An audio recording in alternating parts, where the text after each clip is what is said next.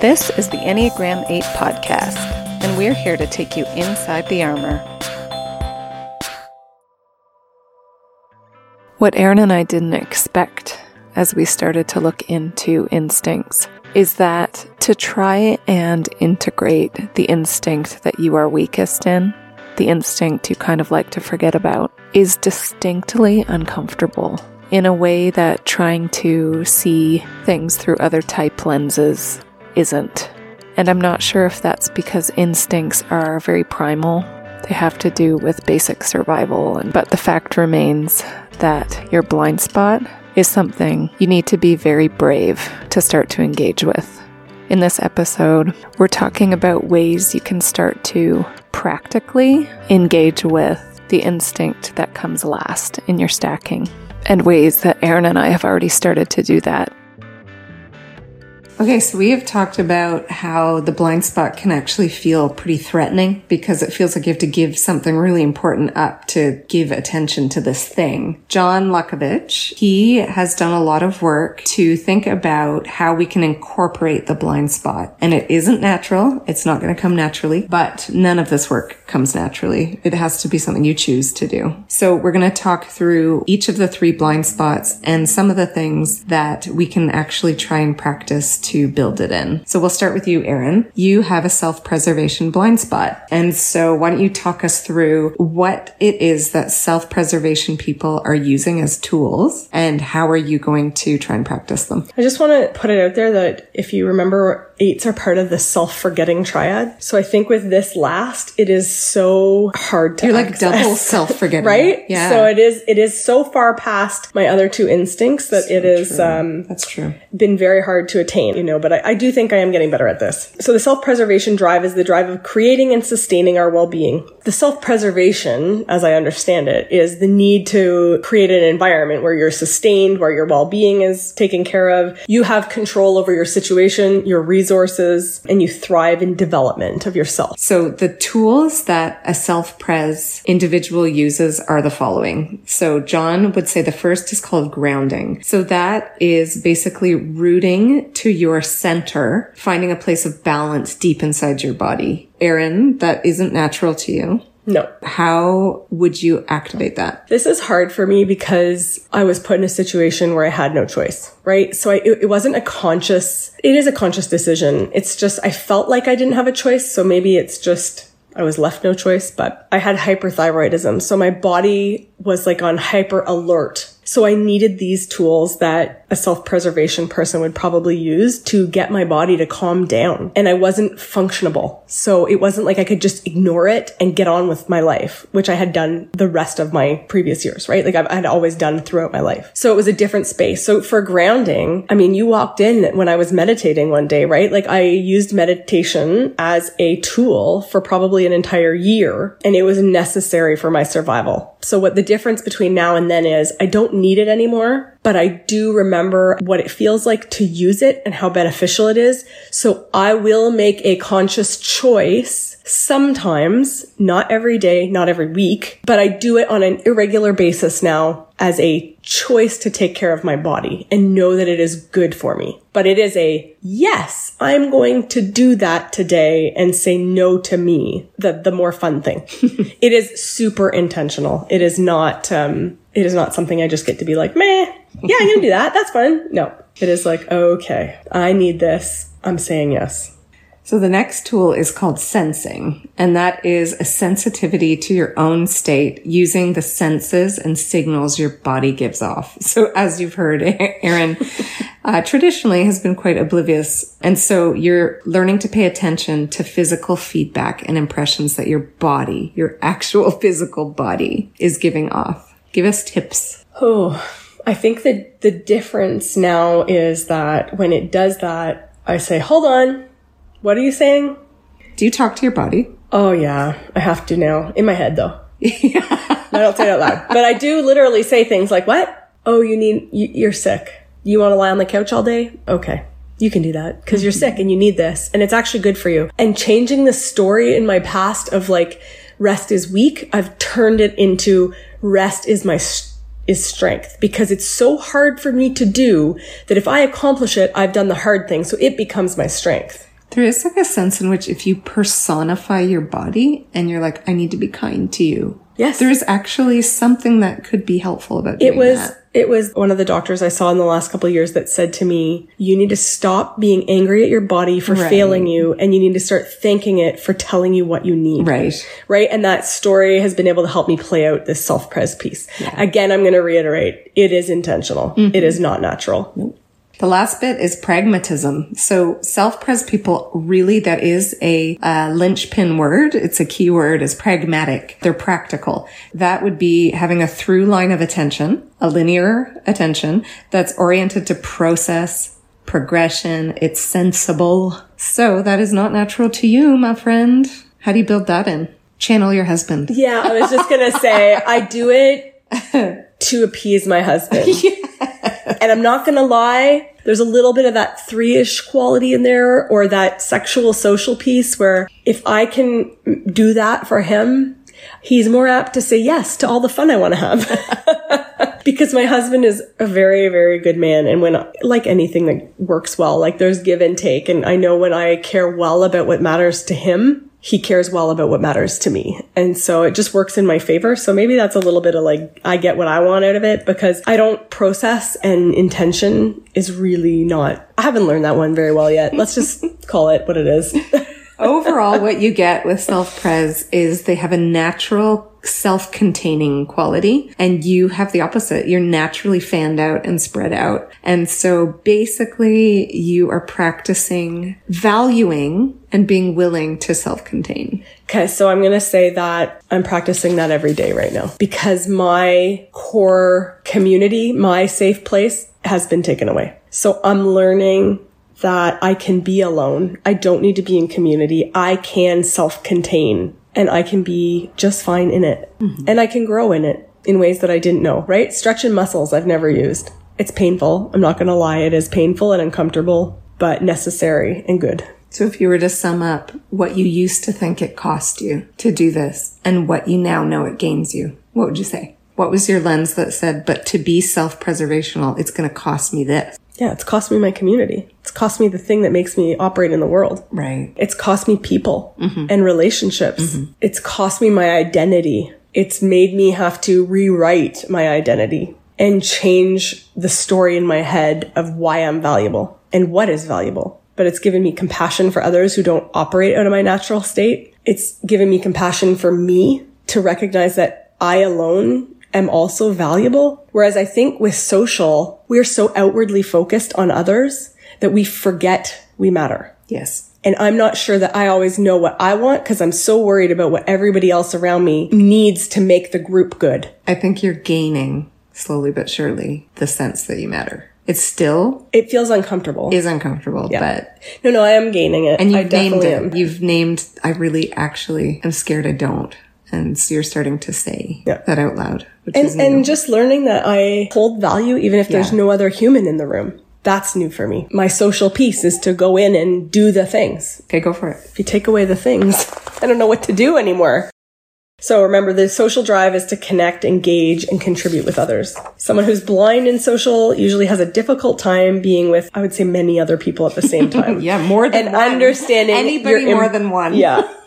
And then understanding how you impact them. Yeah. So people who are socially blind will often talk about being with the group as like exhausting small talk or like just pointless hangouts that mean nothing. Totally. I picture like water cooler chit chat or something. At the office? Yeah, that sounds, in the office. Okay, I'm sorry, but that sounds pretty terrible to me too. I know. I don't like that I'm kind just of saying, chit-chat. That's the lie I tell myself about what it is. Yeah. Talking about the weather. That's so funny. No, I don't want to talk about the weather either. So some of the tools the social instinct uses to connect. They use their availability. So opening their personal boundaries and inviting and receiving others in. The attention is going to be then what we've talked about, fanned wide open. And they're like allowing things to enter and leave their sort of field of attention. I know that what is being challenged here is for me to get out of my razor focused, like lost in my own little world thing, and to actually in a room look up for once and actually start to scan the room and try and learn what's happening and pay attention to the dynamics. And it does feel mechanical.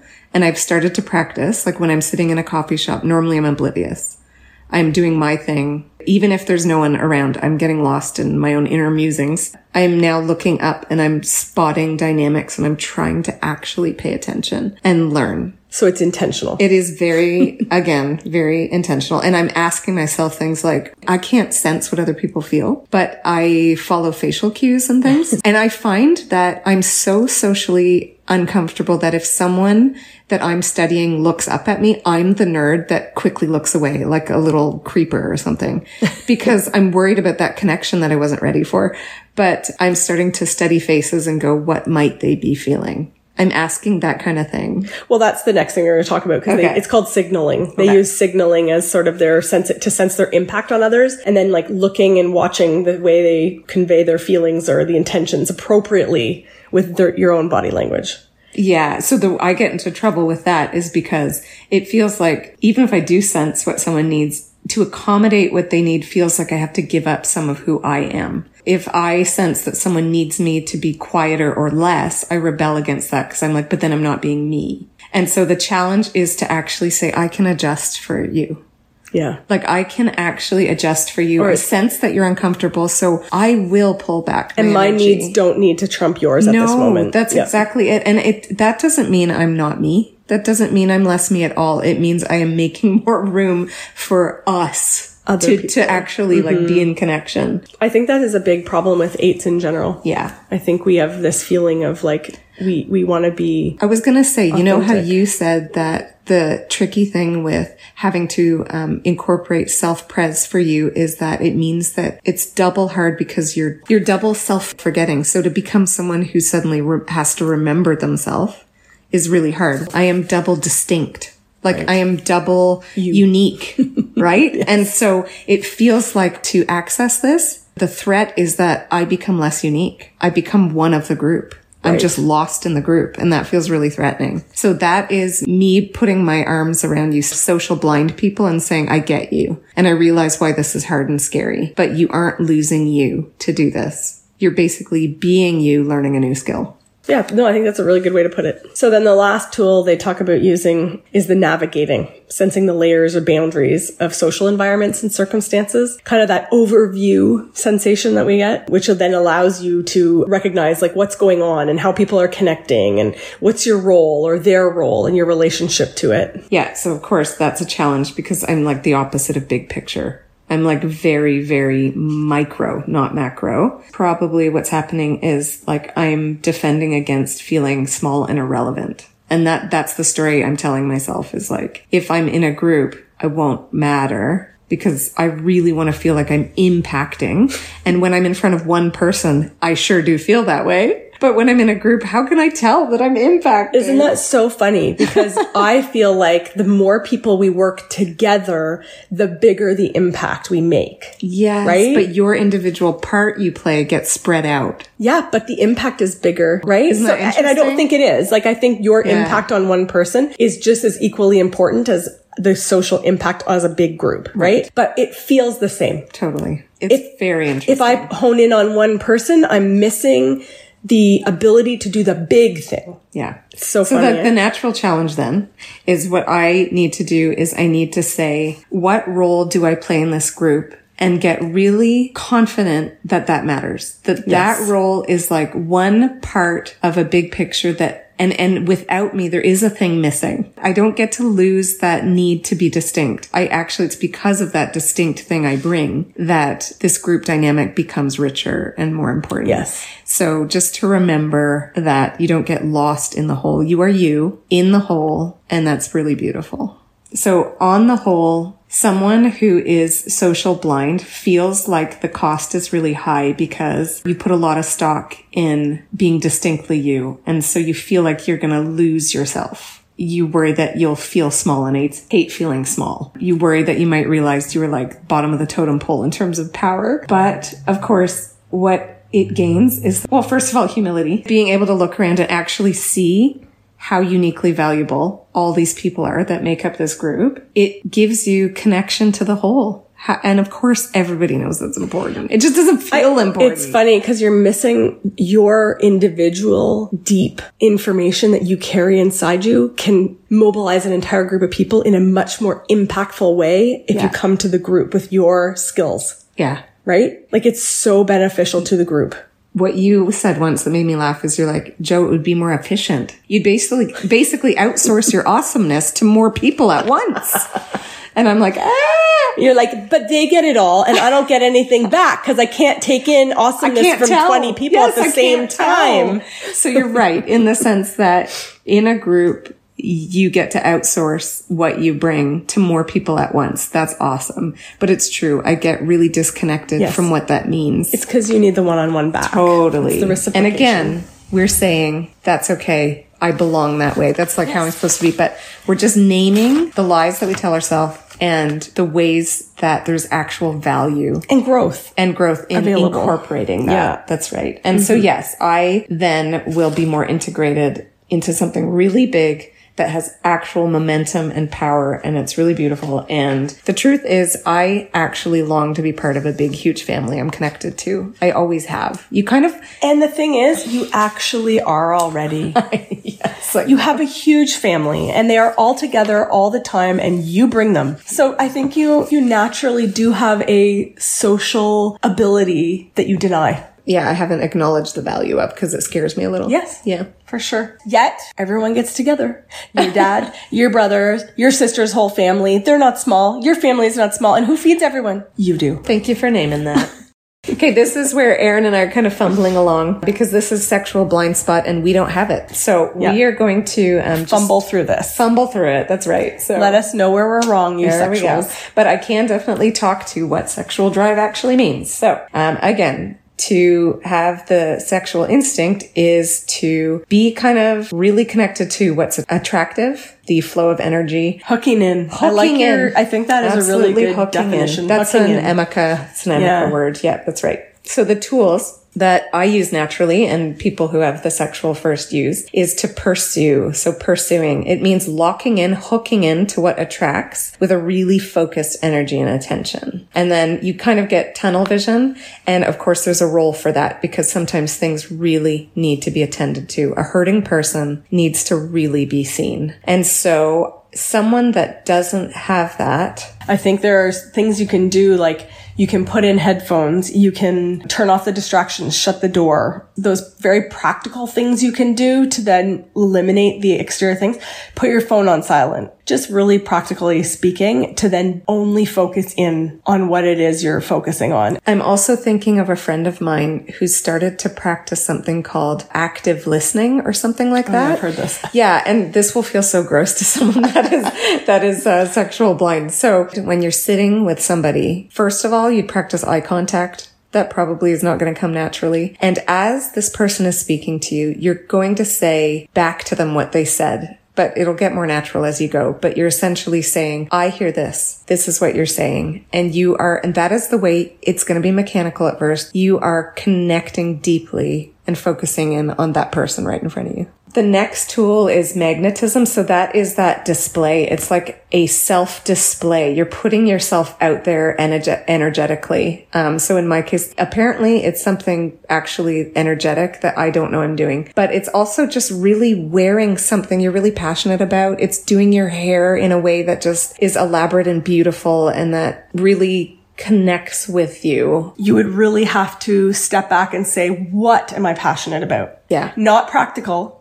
Take the practicality out of all of it. Don't go there. Just what is it I love? What do I love? You cannot display passion without knowing if you have passion. That's right. You don't even know you're doing it. I don't know I'm doing it. But when you do it, we all know what it is you're passionate about. Yes. There's no hiding what it is you are feeling, what it is that matters to you. It all is right at the front. But if you don't even know what that matters, how can you be a magnet for other people when you don't know what is important? Yeah, I would imagine that you would have to ask yourself, what do I love? What do I identify with? What am I passionate about? What do I take pleasure in? And it's something that you never ask yourself. I would imagine if you're self-pres first, the first thing that would come, and you know what, I cannot imagine this. I've had these conversations with my husband. The practicality always comes back into play. So I'll say, don't you love this? And then it turns into, well, let me decide how practical that is. I actually totally have an example. A lot of the interviews we did this year where this came into play, they would do things like buy capsule wardrobes because that's very practical. So they'd buy only 10 pieces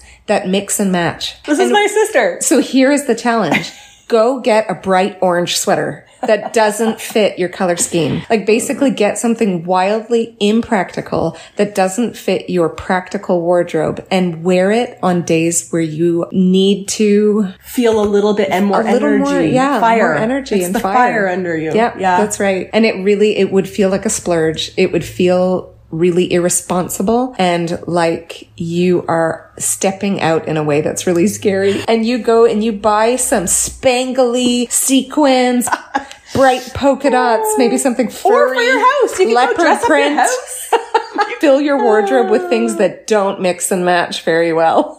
So then the last thing is intensification, and that is amplifying and galvanizing energy. So it's that kind of activating thing. It has to do with letting down boundaries. It means that you're letting other people activate you. You are letting somebody affect you and letting their passion affect you. Again, I would have to say, I would imagine you would have to be able to say stop when you started to reason. Yes. With this piece. Right. Like allowing yourself to be free and then you pause and you got to stop the pause. Like when that pause comes, you just shut the door. Nope. And of course, the qualification is you wouldn't do this with just anyone.